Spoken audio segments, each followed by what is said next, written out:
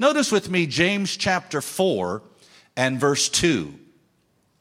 It says, you do not have because you do not ask God.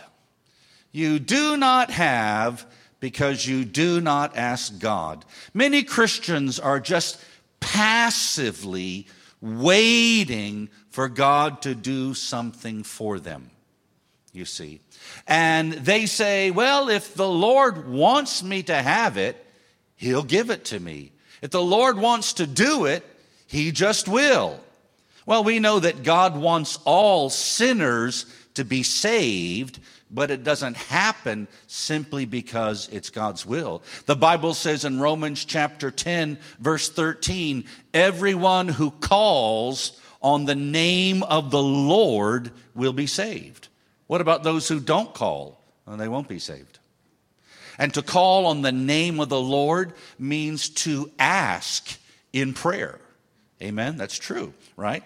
So yes, God knows all things. He knows what you need.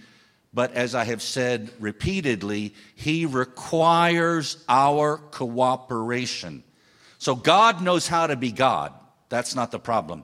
We need to know how to be believers. We need to know how to work in His system. Amen? And so we must present our petitions to Him in prayer.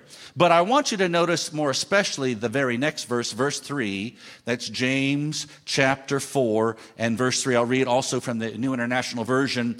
When you ask, you do not receive because you ask with wrong motives, that you may spend what you get on your pleasures.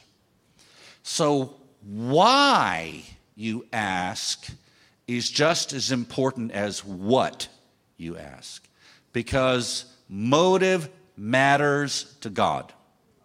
Motive matters to God. So this verse says, if you ask with the wrong motives, the wrong intention, then it's not going to be answered. Now, James chapter 1, verse 6 instructs us, but let him ask in faith. So we should pray when we are petitioning God to do something for us or to give us something. We should ask in faith. Faith is not believing anything you wish. That's fantasy. That's fallacy.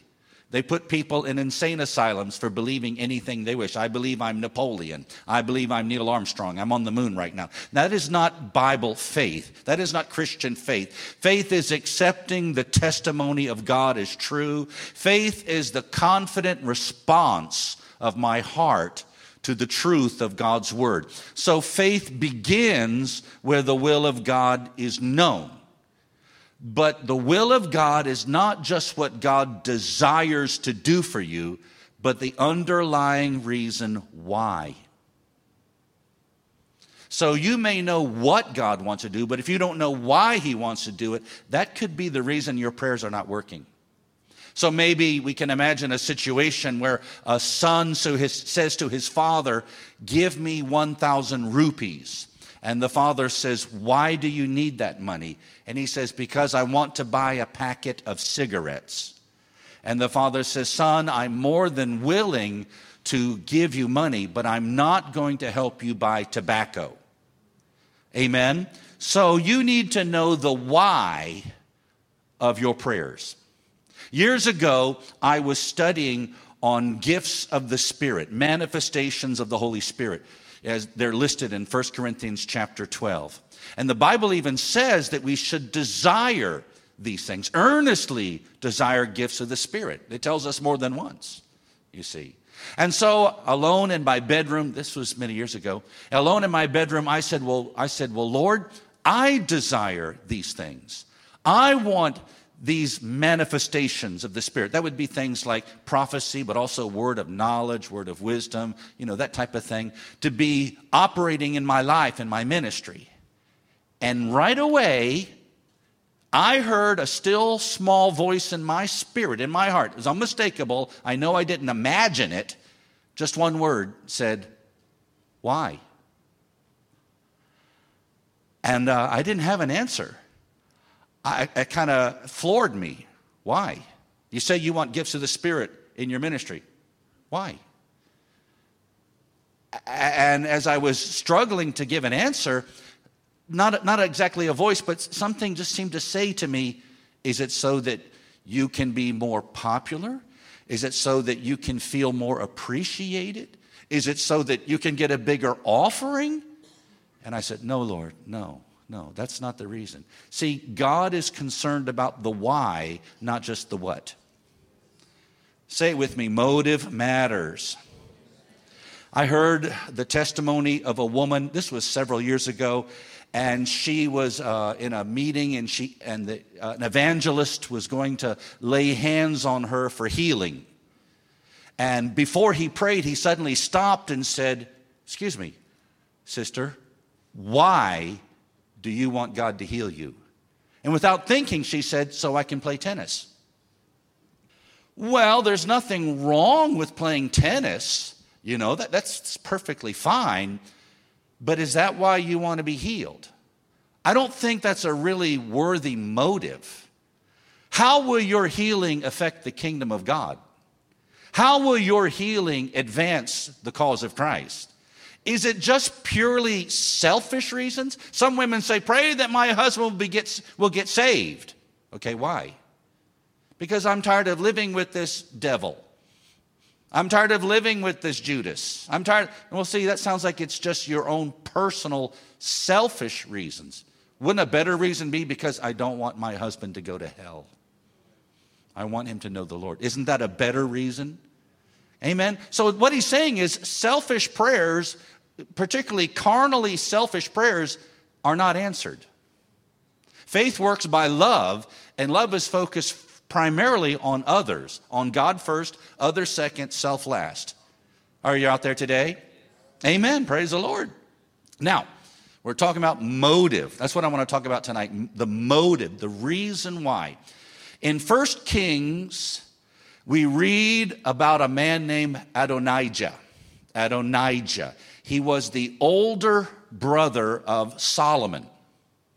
And before David, the king, died, Adonijah claimed the throne as his own. But at the urging of Nathan the prophet, David installed Solomon as king instead of Adonijah. Well, when Adonijah heard Solomon is now king, he pleaded for mercy. He ran to the tabernacle of David, and the Bible says he laid hold of the horns of the altar, because under the law, asylum was granted to those who took hold of the horns of the altar. He's pleading for mercy, and Solomon gave him clemency. Now see, why is that a big deal? Because in ancient times, the transition in power was always a little rough. And it was very common for a king to kill all rivals to the crown. It was not uncommon throughout the world to eliminate your entire family to make sure that your throne was secure. And Adonijah knew that. So later, okay, everything's fine, everything's hunky-dory, everybody's peaceful. But later, this is my point, this is what I want to think about. Later, the same person, Adonijah, entreated Bathsheba, who was the mother of Solomon, to petition the king that he may have Abishag. Abishag was a beautiful young woman who was an attendant to David in his old age. And so he wants to have her, because David's dead now. Well, when Solomon heard Adonijah's request coming from his mother, see, Adonijah knew that he would listen to his mother. When Solomon heard that request, he said, why are you asking for that? And he had Adonijah put to death.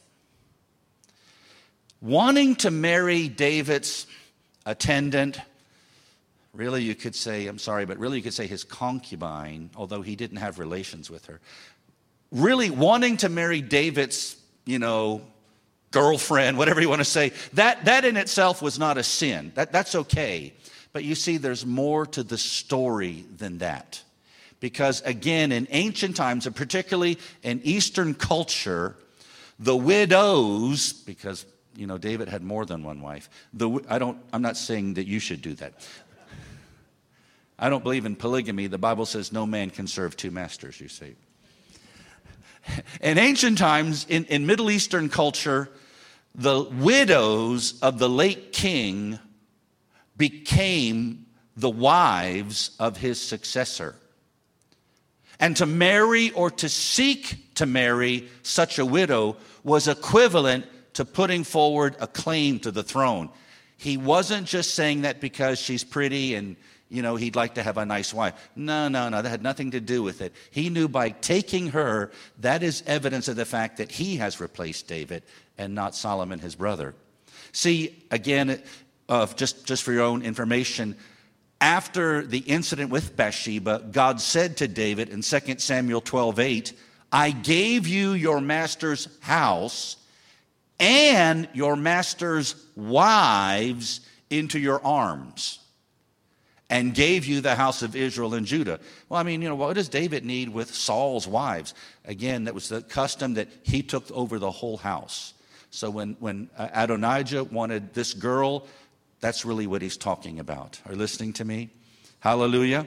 So Adonijah's motives were wrong, and it didn't go well with him.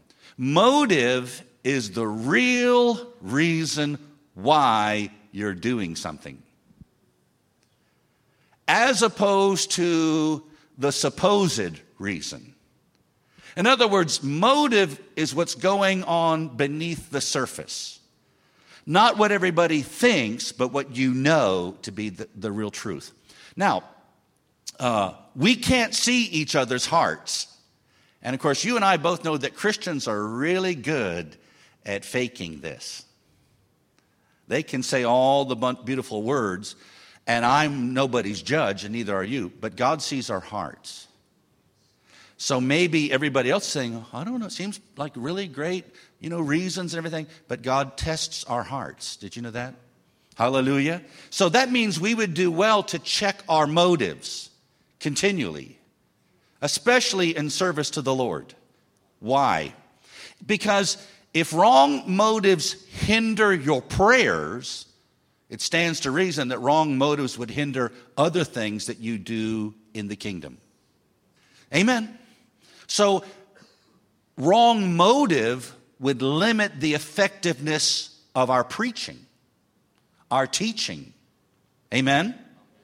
Philippians chapter 1 verse 15 says this. Philippians 1:15 says, some indeed preach Christ from envy and rivalry, but others from good will. So that means Paul is referring to motive for ministry, motive for service. That would include not just preaching, but ushering, working in the sound booth, working with children, on the praise and worship team. I don't know, whatever, greeter, counselor, whatever it is, soul winner, evangelism. Motive is important. So it's interesting that even in Paul's day, some people had the wrong motive. See, we have a tendency to think that, we got all these problems, but back in the first century AD, everybody was perfect and there were no problems and they all had halos. No, that's not true at all. They had the same issues that we face today. So some people in Paul's day preached the gospel out of a competitive spirit. They were jealous of Paul's success, and they wanted to best him or do better than him. We know that for many people, their favorite sandwich is peanut butter and jealous. And they eat it every day. Amen. So rivalry, a competitive nature, which is very naga and also very wrong, very ungodly, very wrong, very unscriptural. And that may be the reason why some people are not blessed like they should be blessed. He did it, we'll do it too. No, friend, what did God call you to do? You run your race, not somebody else's race. Come on, stop being, an imitator of everybody else. And not only in the ministry, but in every part of life. They had a school, we'll have a school. They have this, we'll have that. He did it, we'll do it. Wrong, wrong. You may do those things, but there won't be any anointing on it. There won't be any grace on it. You just do what God called you to do. If you walk with the Lord, many times you will walk alone, just you and him. Don't expect a big crowd to follow you. Hallelujah. Praise the Lord. Now, there were others who preached with good intentions. It says out of good will. In the Greek, it says literally good thought. So that means they were thinking the right thing in their hearts. So once again, you have to guard your heart. Always check yourself. Why am I doing this? Why am I doing this? Amen. Notice verse 16 and 17. The latter do it out of love, knowing that I am put here for the defense of the gospel. The former proclaim Christ out of selfish ambition, not sincerely, but thinking to afflict me in my imprisonment. By the way, in the New King James Version, those verses are reversed, but the more reliable manuscripts have them this way. That's why it's different. So he said, there are some who preach the gospel out of love. The New Living Translation says this. This is so interesting to me, and I never noticed this until today. This translation says, they preach because they love me. So that means, listen carefully, these believers that Paul is referring to, they were inspired to share the good news, not only because of their love of Christ, but also because they love Paul. I'll say that again, give you time to think about it. These believers preached the good news. They were inspired, they were motivated, not only because they loved Christ, and that's obviously first and foremost, but also because they love Paul. You hear me in virtually every message refer to Brother Hagin. It's almost like a running joke that, oh, here he goes. I knew it was going to come. Some of you will always mention that to me. Why? I don't blindly follow anybody. I don't follow a man. I'm endeavoring to follow the Lord. But I do have a deep sense of gratitude and loyalty in my heart to Brother Hagin. Now, that may not be the way you feel, but you're not me, okay? And I'm indebted to him, and I want to represent him well, even though he's gone home to heaven, because he trained me and ordained me. And there are others in my life, in my journey, and I'm sure there are others in your life too, that have mentored me, who have done more than maybe just, shared a good word, but they have taken time to be with me. They have, shared their heart with me, and I have great love and respect for them as well. I think of my pastor as one, and then I would have to include Brother Mark Hankins as one that I really admire and who's helped me a lot in my life. And there are others as well. And so what I'm saying is, the respect and the honor that I have for them has something to do with why I preach to you today. And that's what those believers that Paul referred to, that's what they were saying. That's how they felt. Some people in ministry have no loyalty and no gratitude at all. They have been blessed because of the labors of others. And they fail to see that or to even acknowledge it. There's nothing spiritual about ingratitude. I said there's nothing spiritual about ingratitude. You should praise God and you should show some loyalty and some gratitude to people that God has used to help you and bless you.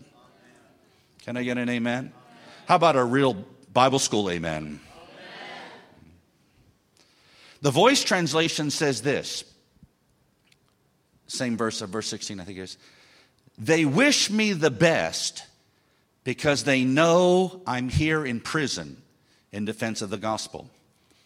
What he's suggesting by that is these people who are preaching Christ, I'm in jail, Paul says, and they're preaching the gospel, they're sharing the good news with others.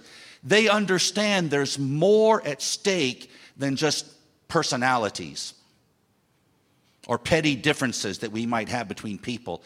Because what happened to Paul affected all of Christendom.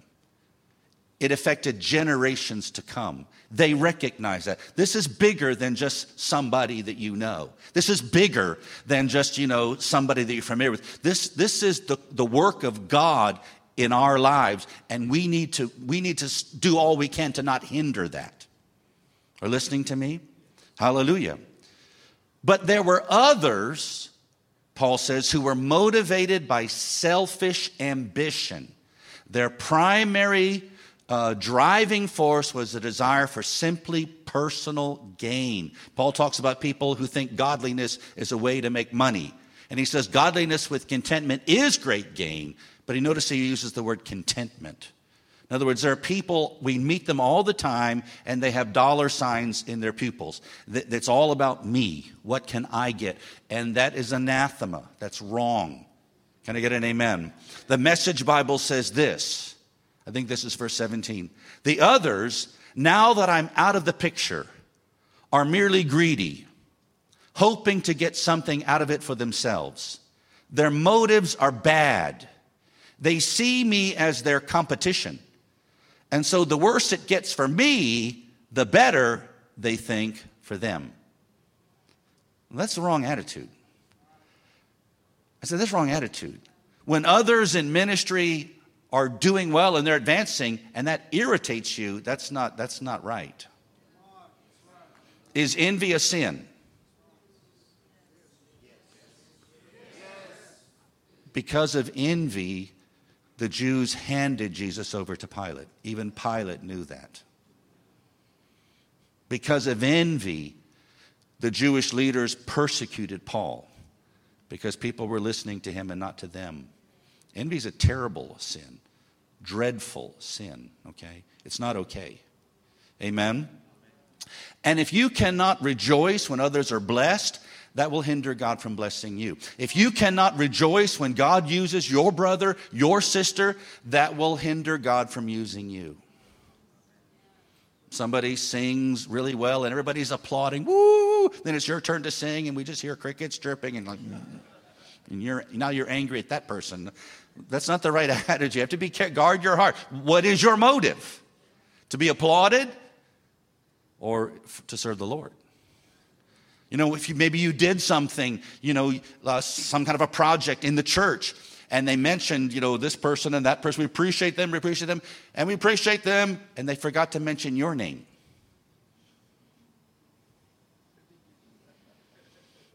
Does that bother you? No, doesn't bother me, but I'm not coming back to this church. See, that's the problem. Maybe the Lord intentionally did something so that person wouldn't call your name because he knows you've got a problem. Maybe you're going to have to die to some things before God can actually promote you into some things. You have to get to that place where you don't care whether you're appreciated. You don't care if you're applauded. You don't care. Listen, if you serve the Lord and you, especially like teaching and preaching, but in other things too, sometimes God will ask you to share a message and the people there don't want to hear it. Kind of like tonight. So what are you going to do? I know people in ministry who only give people chocolate and candy and sweets because they know the kids will like it. And they'll come back for more chocolate. So you're well liked, but all the kids have diabetes and no teeth. If you really love people, and if you really love the Lord, you'll speak the truth in love, even if they don't like it. I'd rather have people say, I don't like some of the things he said, than to have them say, he always bathed me in sweet, pretty lies. Amen. Hallelujah. So there were these people thought that Paul would be frustrated, that now converts that he had led to the Lord are no longer following him. His influence is diminished because now he's incarcerated. You can't minister to people personally, and now they're free to just, kind of stand in the limelight in his place. They mistakenly thought Paul was just like them, that he was only in this for his own benefit. They're wrong. That's why the Bible says in Titus chapter 1, verse 15, to the pure, all things are pure, but to the defiled and unbelieving, nothing is pure. People with a pure heart assume the best of others. Their motives are right, and their natural inclination is to assume everybody else's motive is right. Sometimes maybe a little naively, but their heart is right. People whose hearts are defiled assume that everybody is as dishonest and corrupt as they are. So they're very distrustful of everybody because obviously they can't trust themselves. Amen? So that's what these people thought. Notice how Paul responded to this in Philippians 1:18. What then? Meaning, how do I respond to this? Some people are preaching out of love, some people insincerely. Well, what about it? Only that in every way, whether in pretense means you're pretending. It's fake. Whether in pretense or truth, that means you really are doing this. Christ is proclaimed. And in that I rejoice. Yes, and I will rejoice.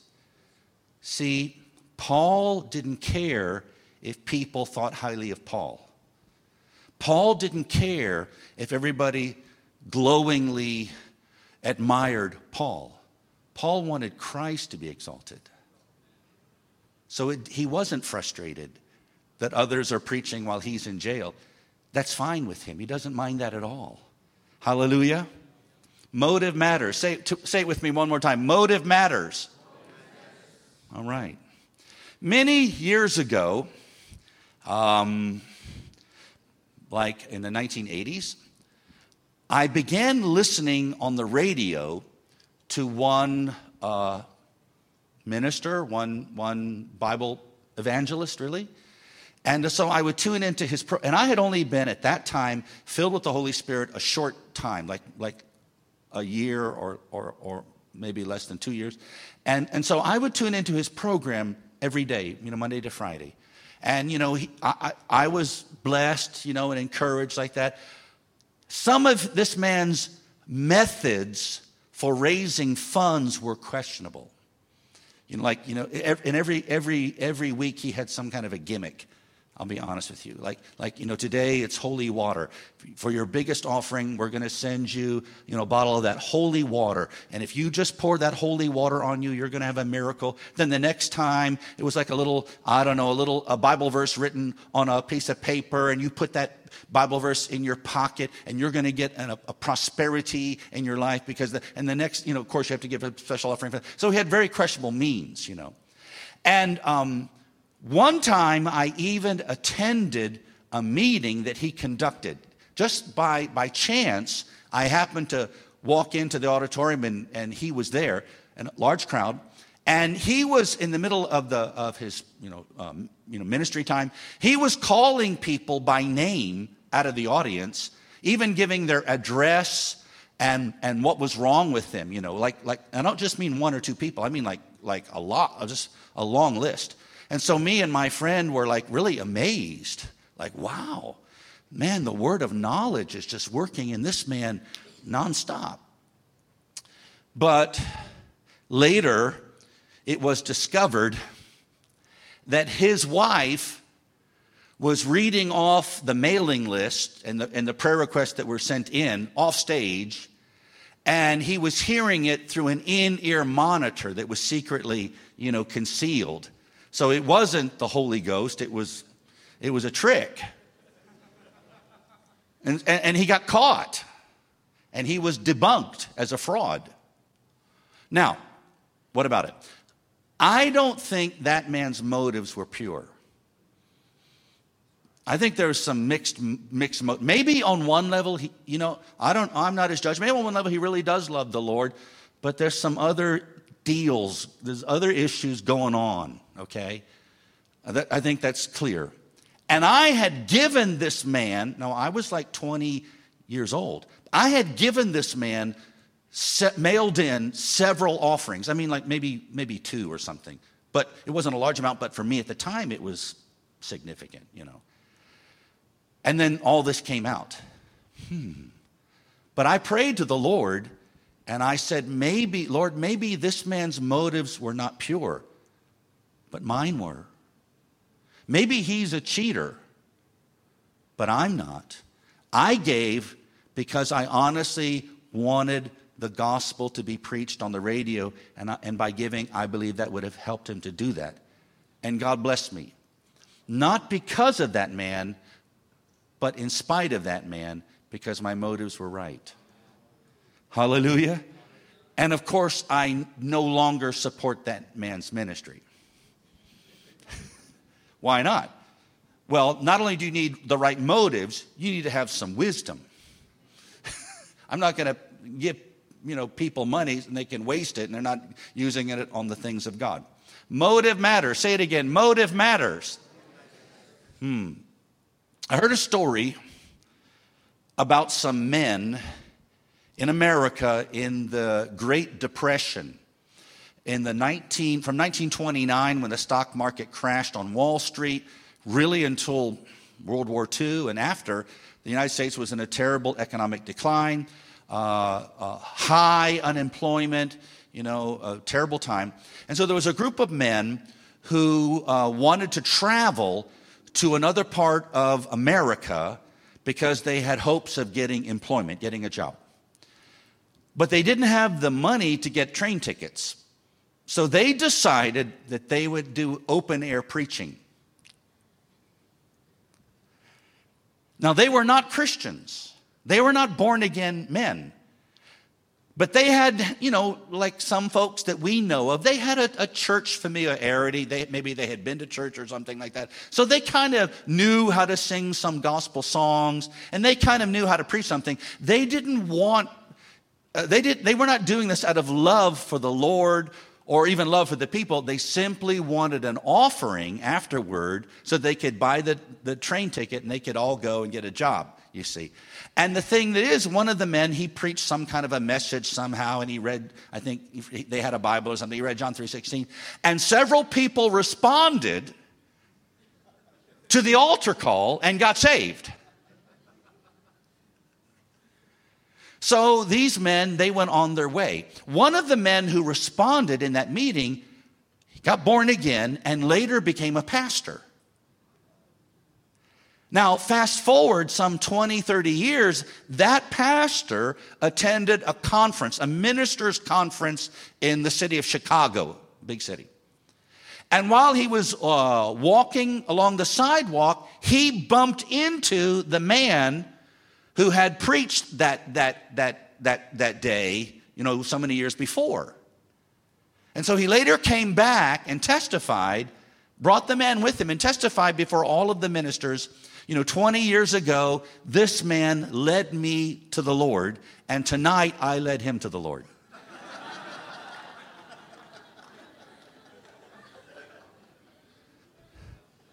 How can that be? How can that be? You see, those men who preached were insincere, but the men who responded were sincere. And God honors His word where it is believed, even if not under ideal circumstances. So maybe some of you could say, yeah, there was someone who told me about the Lord, but he was drunk while he was sharing the gospel. I could smell the liquor on his breath. But that really touched my heart. Well, God is not endorsing liquor because the guy that shared it with you was drunk at the time, but He does honor His word. And if your motive and heart is right, God will bless you. Hallelujah. Praise the Lord. Now, does that mean being insincere is acceptable to God? No. No, it's not acceptable to God. In fact, Jesus had harsh words for hypocrites. You see, it's very harsh words. And in the same book of Philippians, chapter 2, I read from chapter 1, but in chapter 2, Paul says, do nothing from selfish ambition or conceit. So do nothing with the wrong motive. Amen? Now, I want to go a little further. In Philippians chapter 2, Paul told these believers that he was planning to send Timothy to them, to encourage them, to strengthen them. And he says in verse 20 and 21, Philippians chapter 2, verse 20 and 21, for I have no one like him who will be genuinely concerned for your welfare. For they all seek their own interests, not those of Jesus Christ. So notice again, he's revisiting in chapter 2 the same topic of motive. He's coming back to it. It must have been an issue. It must have been a problem. He's coming back to it. And these statements in verse 20 and 21, these are very troubling statements. Very troubling. Think about it.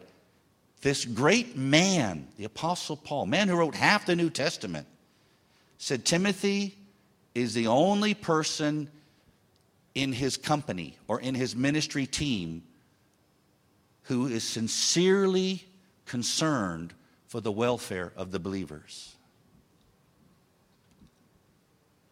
So that means there were other people who worked alongside Paul and they were not genuinely concerned. That's a very shocking indictment for Paul to say that, isn't it? But it's true, you see. So motive matters. Be a Timothy. Be a Timothy. Be a person whose primary concern, especially in connection with the things of God, especially in connection with ministry and serving the Lord, whose primary concern is not for yourself, but that for their own others' well-being, for their spiritual development, for their advancement. Be a Timothy. Hallelujah. It's not about me. It's not about how I feel or how well I'm appreciated. It's about serving the Lord and helping people. I have met many people over the years, and I suspect that maybe you have too, who were focused like a laser beam on promoting their own ministries, building their organization, making a name for themselves, advancing their careers, but not really building God's kingdom. I'll never forget, many, many years ago, I heard a man named Jim Zirkle, who was a missionary to Guatemala, and he made this statement, and I'm so glad that I got it. I heard this. It resonated in my spirit, even to this day. He said, some men build their ministries, other men build the kingdom. If you will build the kingdom, God will build your ministry. That's so true. That's so true. Amen. Hallelujah. You don't want to spend your whole life laboring over wood, hay, and stubble. Things that just get swept aside anyway because God wasn't even in it. Hallelujah. You want to build for permanence, not appearance. You want lasting fruit, not just quick, immediate notoriety or something like that. Hallelujah. I don't want to hurt anybody's feelings, but let me be very frank with you. Over the years, all the time I meet people who say like, hey, Brother John, can you help me go to America? And I'm thinking to myself, why? And usually they say something like, oh, I want to learn the Word of God more. They're not thinking very hard, are they? Well, God in His mercy sent someone from America to you to help you know the Word of God. Maybe. Just throwing that out there, maybe. Hallelujah. Motive matters. I remember years ago someone came, this was like 1990 something, so nobody in this room was there, you know.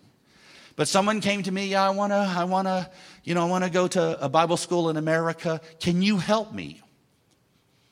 And I thought, you don't even go to church here. Well, you know, the Lord will help me, blah, blah, blah, blah, blah, blah. And I just said, it just makes me a little bit aggravated. And I said, if you want to go to America, go to America. Who's stopping you? But don't use the kingdom as an excuse. The world doesn't need any more insincere Christians. Amen. Hallelujah. So we should be people who are genuinely, and I'm sure, this is Wednesday night, right? So I'm sure that that's true, that I'm speaking to the people who are genuinely concerned about the welfare of others in the body of Christ and in the church.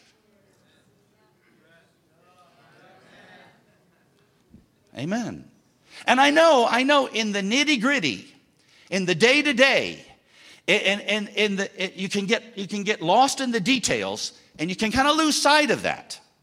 So you need to maybe step back a minute and say, why? Why am I doing this? And you need to kind of like maybe make a little adjustment, say, no, I'm not doing this for my fame. I'm not doing this so that I can get anything. It's for the Lord and to help people. Amen? Serve the Lord, help people. Just keep that in the forefront of your mind. Amen? And that will bulletproof your ministry.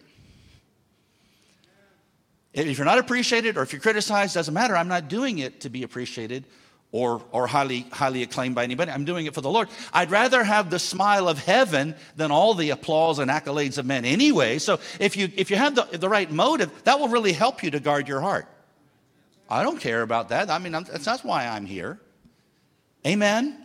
Praise the Lord. Everybody has to deal with these things. Now, of course, when you're kind of like just not really doing anything, you sit there and say, oh, yeah, praise the Lord. Yeah, I know. Of course. But let's put you on the platform under the bright lights and see if that doesn't affect you a little bit. You know, you preach somewhere maybe, and this could happen. And people come up to you and shake your hand and say, that was the best message I've ever heard. And at first you kind of go, oh, praise the Lord. But after the 10th person says that, you kind of find yourself liking that.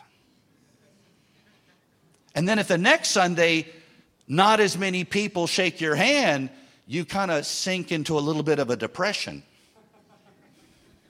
Then you start doing things hoping that people will respond favorably to you, like, you know, congratulate you and pat you on the back. Amen? I mentioned this more than I should, but, you know, a couple of weeks ago, I was tasked with taking up a special offering. I'm not going to do that now, okay? I'm just telling you. And, you know, talk about, you know, not preaching to be appreciated. Nobody in the room seemed to appreciate me. But I'm used to it. I'm honestly used to it. And sometimes I just kind of stare at the back wall because I don't want to look at anybody, you know. And then when the service was over, nobody shook my hand because I did the offering last. The last thing I did, except Brother Bethungo, bless his heart, have a warm, special place in my heart. But nobody else. Nobody else said, oh, praise the Lord, that's so good. You know, even the staff, they just walked away.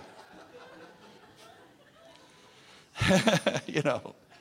But people responded.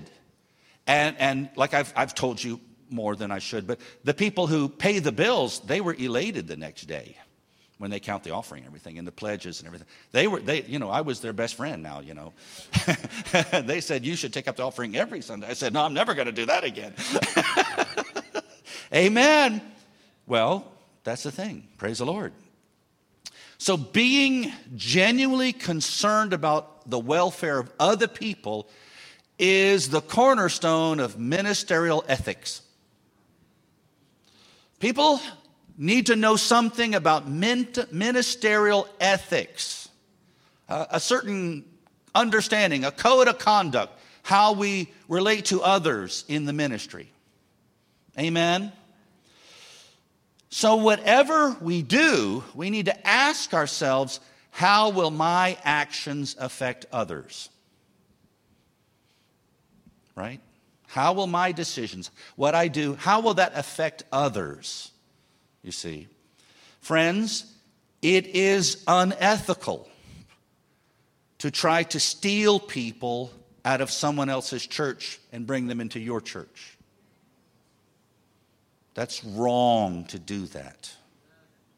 That's unethical. That betrays a heart with wrong motives. How will this affect the other person? Someone else has labored, presumably, given their time, prayers, effort, and then you just come along and try to woo them to join your group? How is that right? How is that right? It's not. Now, you might sit there and think, well, Brother John, so many people have left their home church to join this church, but I didn't pull them out. They willingly, voluntarily made that decision. Other than just telling people about the benefits of church in general or why I feel like it's good to be a part of this church, I didn't go to their house and say, okay, you need to come. I'll make you an assistant pastor if you come to my church.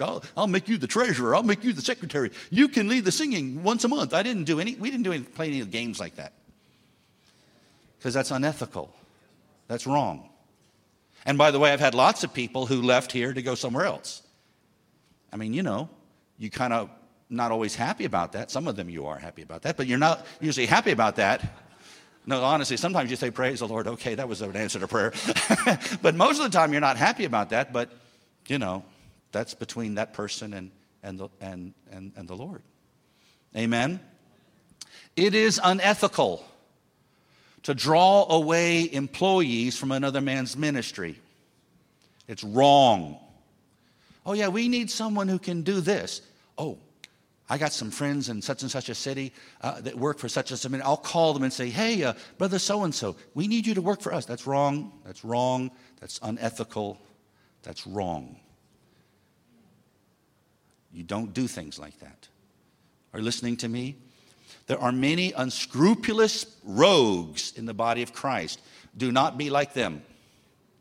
We have to live by a higher conduct. Amen. Brother Hagin, here's the moment that you were waiting for. Brother Hagin, he pastored, for 12 years, and the last period of time was during World War II in America, in the world. And in America, gasoline, petrol, was rationed by the government because they needed it for the war. Okay, so, they're only giving a limited amount of petrol to each, home. So nobody can go anywhere because, there's no petrol. If you have a car, there's no petrol. Even if you have a car, it's hard to get parts and things like that. So there was a man and his wife who lived close to where Brother Hagin was, close to the church he pastored. But this man was a member of another church on the other side of town. But that church belonged to the same Pentecostal denomination as Brother Hagin. It wasn't just a church. It was actually part of the same Pentecostal denomination. And so that man and his wife came to Brother Hagin and said, Brother Hagin, war is on. It's hard to travel, that type of thing. And but at any rate, we live closer to your church than our home church. So we're going to withdraw our membership from that church and join your church. And Brother Hagin said, I won't accept you as a member.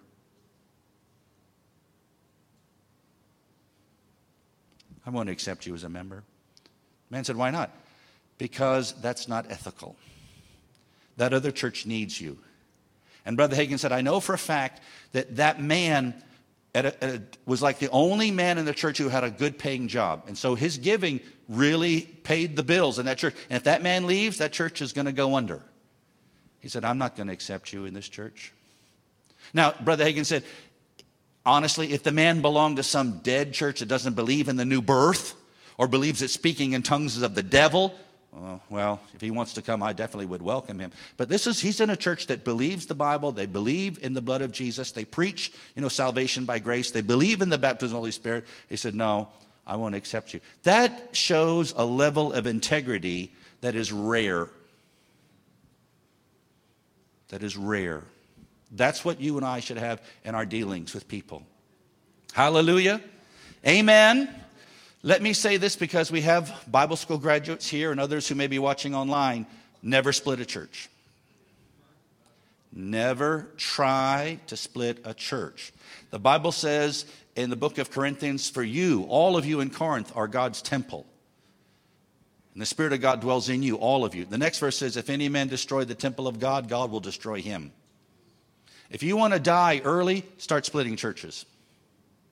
I promise you. You're going to get in a lot of trouble with God. And you can resist the devil all you want, but it ain't the devil, it's God. Do not go there. That's wrong. How will my actions affect someone else? Let me just say this to you. I get it. Sometimes you feel like the Lord's leading me out, or it's time for me to move on. Yeah, sure, I got that. When you go, and I'm not asking you to go. I'm just saying, if that happens, in general. When you go quietly and you go alone. Whenever you leave a church, I don't care what church it is. If you're watching online, your church, if you leave, you go quietly and you go alone. What does that mean? You don't tell everybody, hey, everybody, I'm leaving. God's not using this church anymore. I think the pastor's backslid. I'm going down the street and start my own church. He'll join me. You might want to read the Bible. Whatever a man sows, that he shall also reap. It's going to happen to you too if you do that. That's why we see in some places Baptist Church A, Baptist Church B, Baptist Church C, Baptist Church D, and all the letters of the alphabet. That's not right. Amen. So you and your spouse, your children, I got it. But you don't take all your friends with you. You don't call them up, I'm leaving. Sorry I won't be able to see you. Or disguise it as a prayer request. Just pray for us. We're leaving the church. You lying dog, you. You think people are stupid? Amen. That's wrong. Hallelujah. Do not use people as a stepping stone to further your career. The road to success is not made by climbing over the backs of others. Be careful. These things are important. I've said it before. You can say, oh Lord, grow my church, grow my ministry. Just remember, the same number you can help is the same number you can hurt. Amen? I'm not holding anybody back. I'm not jealous of anybody's success in ministry. I rejoice with all. Amen. We're all on the same team. We're all part of the body of Christ. But Hebrews 13:18 says this, pray for us, for we are sure that we have a clear conscience, desiring to act honorably in all things. Have a clear conscience. And then do things honorable. In other words, there's a right way to do things and there's a wrong way to do things. Amen. Hallelujah. Praise the Lord. We don't have to resort to unethical tactics to grow our ministries. You can trust God. I planted, Apollos watered, God gave the increase. He didn't say, I played dirty tricks, Apollos used child psychology on them, and that's how we got it. God gave the increase. One more verse. Romans 12:17 says, repay no one evil for evil, but give thought to do what is honorable in the sight of all. Now listen, this is true also in the business world. This is true in the business world. Do things above board. Do things honorable. Before you tell everybody in Dimapur that you're a Christian, live it. Maybe some people need to peel that Jesus bumper sticker off the back of their car first. Come on. If you're being dishonest in business, if you're cheating people, if you're dealing underhandedly, please don't share the gospel with anybody. And I beg you, don't tell them you go to this church. Tell them you go to some other. Make up a name. Tell them I go to the Mount Saramati Holiness Church. Tell them, make up some name. But don't, since you're so clever with your words, go ahead and do that. But don't. That's wrong. Hallelujah. Be honorable. I don't like it See, when people keep changing their story, when there's these inconsistencies, one time they said this, the next time they said something else, that means they're lying. And who trusts liars? Even liars don't trust liars. Even a crook wants to do business with an honest man. I worked for many years in a business that was notorious for being underhanded, the automobile business. Oh boy, especially in America. Here you just book it and you get it. But in America, there's all kinds of, especially in the past, all kinds of little deals going on and all kinds of shady things going on. And I was thrown right into the middle of that. In fact, I was led by the Lord to work in that.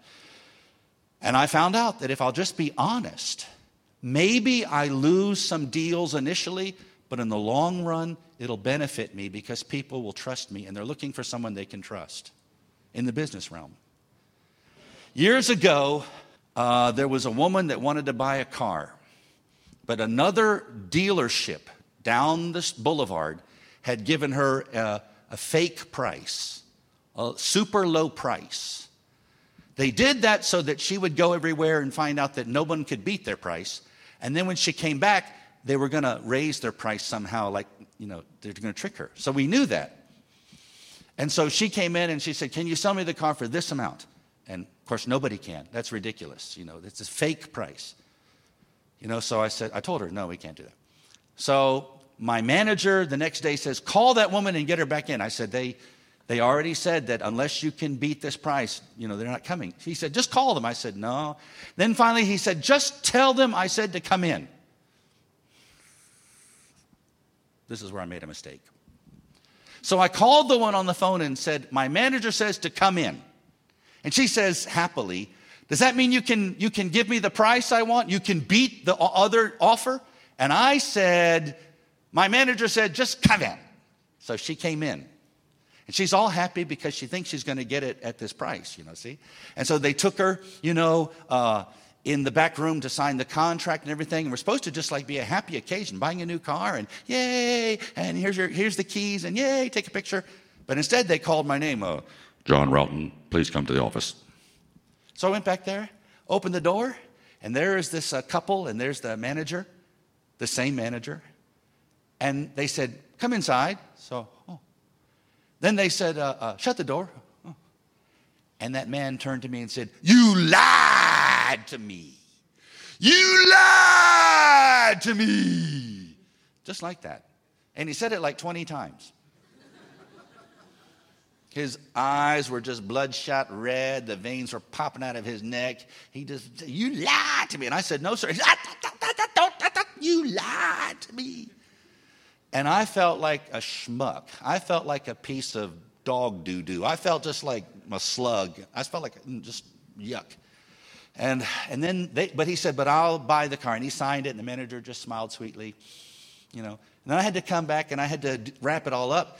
I was so terrible. I felt so terrible. And then the manager, after the customer drives off in the new car, he came into my office and smiled and said, you lied to me. He's making fun of it. But he's the guy that set it all up. He's the guy. There's all kinds of things going on in the business world. If you'll be honest, you'll stand out like a sore thumb. If you'll be honest, I'm telling you, that's a great testimony. It really is. We bought air conditioners for our church, And we had one company come in, and they did a survey, and then they gave us a proposal. And then the representative of this company, who's not a Christian, said to me that another church, I won't mention which one because you don't need to know, but another church also was getting a contract for air conditioners. This was several years ago. And the deacon in charge of that told the company, you have to give me a kickback. I'll give you the contract for the ACs, but you've got to give me several lakhs, I don't remember what the figure was, in my own pocket, and I'll make sure you get the contract. This AC, Voltus or whatever it is, he told me this, And I said, is that unusual? And he said, no, in the business world, it's the normal thing to do. But I never saw this happen in a church before. You wonder why, people aren't coming to Christ in multitudes. Bad testimony. So let's be honest. Let's be honest people. Let's do all things honorably. I know sometimes we fail in certain areas, but if we do, let's repent, let's get it right, and move forward in the right way. With the right motives. Hallelujah. Amen. Let's stand up to our feet right now. Praise the Lord. Hallelujah. Say it one more time. Motive matters. Motive matters. So that means we got to watch our hearts. Guard our hearts. And the number one person who needs to guard his heart is the pastor. And number two, maybe the pastor's wife. No, probably not. But we have to constantly guard our hearts, right? We serve the Lord. Amen. People will disappoint you. Don't take it personally. People sometimes don't do right. Don't take it personally. You just keep your eyes on the Lord. Amen. Can we lift our voice tonight and just thank the Lord for his work in our life, and can we pledge ourselves that we will maintain the right motive in what we do? Hallelujah. Praise the Lord. Glory to God.